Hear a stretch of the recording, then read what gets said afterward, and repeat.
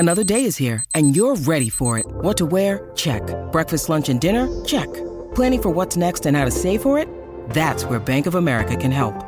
For your financial to-dos, Bank of America has experts ready to help get you closer to your goals. Get started at one of our local financial centers or 24/7 in our mobile banking app. Find a location near you at bankofamerica.com/talktous. What would you like the power to do? Mobile banking requires downloading the app and is only available for select devices. Message and data rates may apply. Bank of America N.A., member FDIC. When you need mealtime inspiration, it's worth shopping Kroger, where you'll find over 30,000 mouth-watering choices that excite your inner foodie. And no matter what tasty choice you make, you'll enjoy our everyday low prices, plus extra ways to save, like digital coupons worth over $600 each week. You can also save up to $1 off per gallon at the pump with fuel points. More savings and more inspiring flavors make shopping Kroger worth it every time. Kroger, fresh for everyone. Fuel restrictions apply. You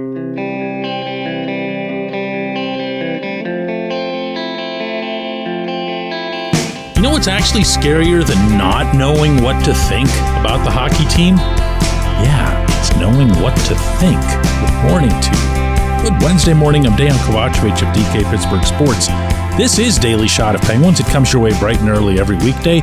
If you're into football and or baseball, I also offer daily shots of Steelers and Pirates, the other two teams in town that I cover. The Penguins are home from a really, truly miserable trip. A 2-gamer out in Las Vegas and Tempe, and we don't need to go over those again. They've now lost 4 of their past 5. They've lost 6 out of 9 in this month of January. And coming up this weekend, they've got back-to-back home games against a couple of teams who tend to do pretty well against them in the Panthers and the Canadiens. And, yeah, it's getting dark outside, isn't it? That's the feel that I have, and I don't expect that the feel will be any different when I head up to Cranberry this morning to cover practice.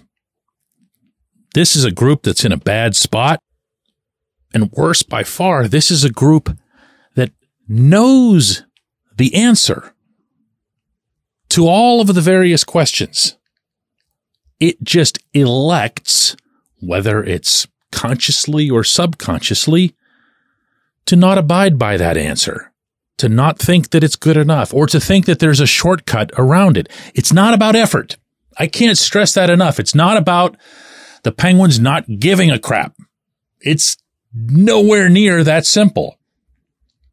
It's that everything about their background, speaking in a generality here because of the collective, doesn't allow them to think, yeah, the first thing that I need to be doing on this hockey rink is defending and defending hard, or making a safe, smart pass instead of the passes that I've made my whole life. You can't just flip the switch. Maybe for a game or two, maybe when the Kraken pass by, or the Avalanche, or the Golden Knights, and you'll see it in spurts. They did it to the Bruins in spurts.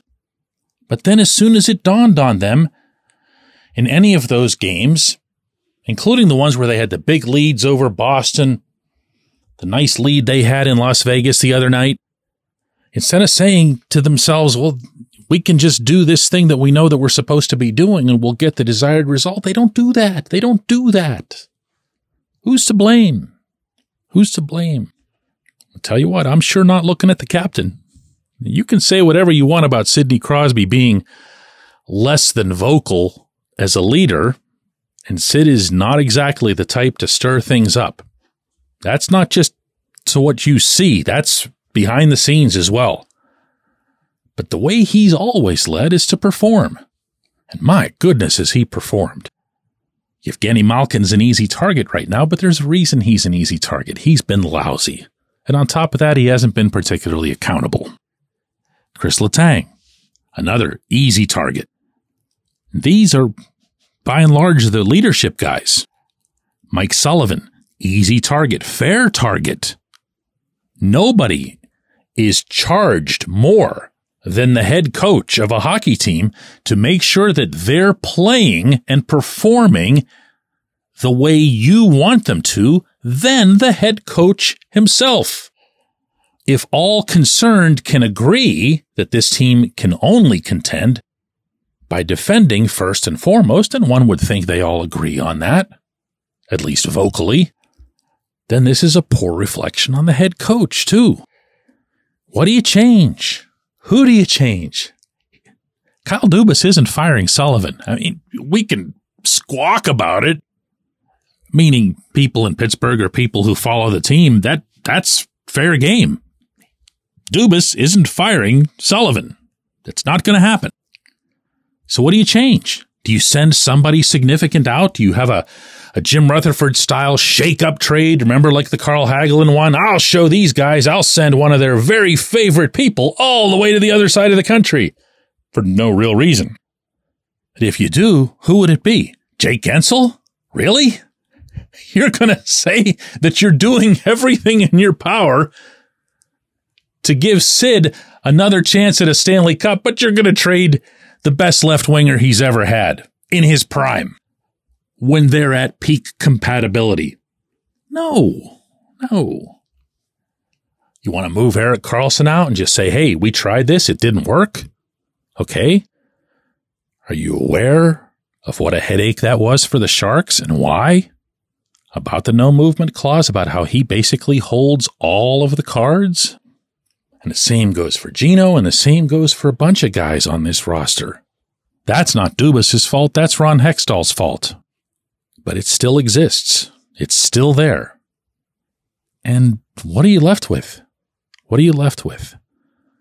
I have a feeling, don't ask me why, because there's nothing really substantive behind it, that you're going to see a couple of moves made. Just, Valtteri Puustinen down, Ryan Shea up or down. I don't even know which one he is right now.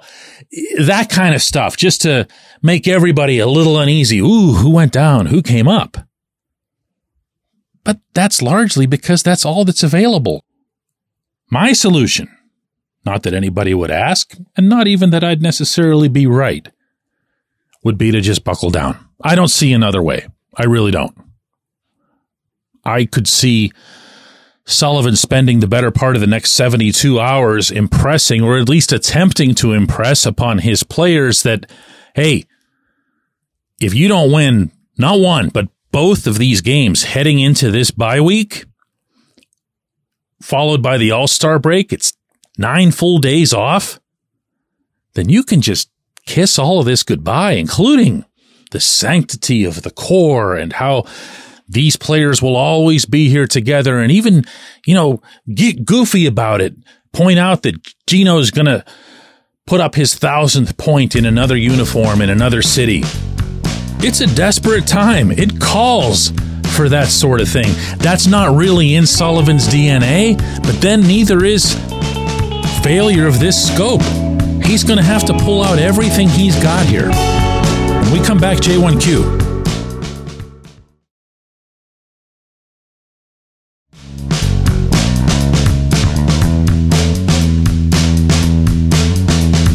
Today's J1Q comes from Jason, who says, DK, you've pretty much covered everything that I've been meaning to say, but the real question for me is, how does Kyle Dubas fix this? Can he? Will he? I'll say it again. What would you have him do?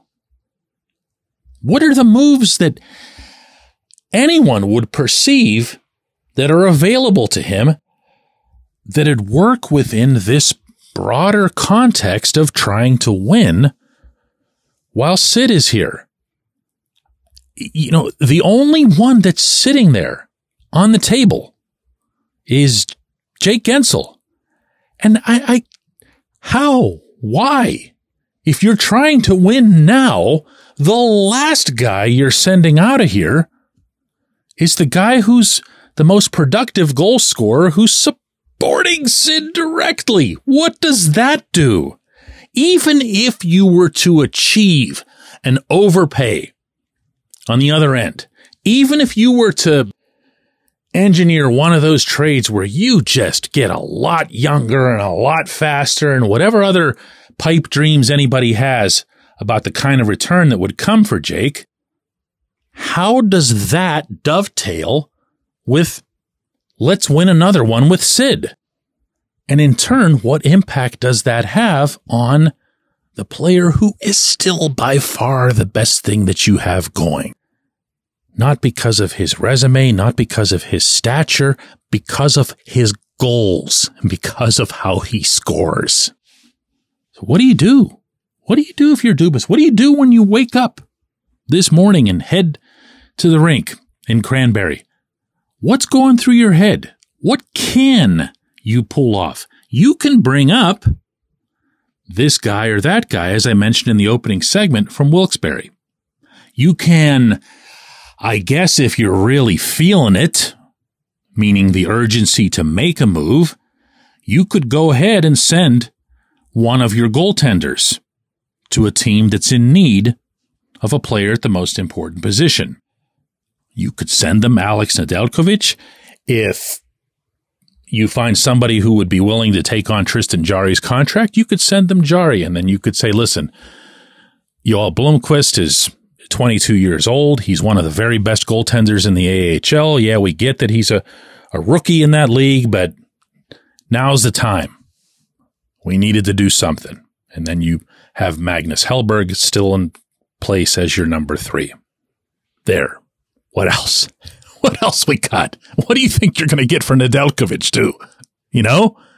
Or Jarry for that matter. If you want to entertain the idea that he would approach Karlsson and say, hey, you know, Carl, this just didn't work out here, man. Sorry about that. Can we discuss another possible move here? Is that an option that we can put on the table? We'll work with you. We'll talk to you. We'll communicate with your agent. I mean, yeah, I guess. But what do you think you're getting for him? What did the Sharks get for him? See where I'm going here? Every which way you turn, you run into a cement wall, except for one, and that's to just swallow some pride and play hockey with at least a semblance of humility and understanding of what the current situation is. I appreciate the question. I appreciate everybody listening to Daily Shot of Penguins. Going to do another one of these tomorrow.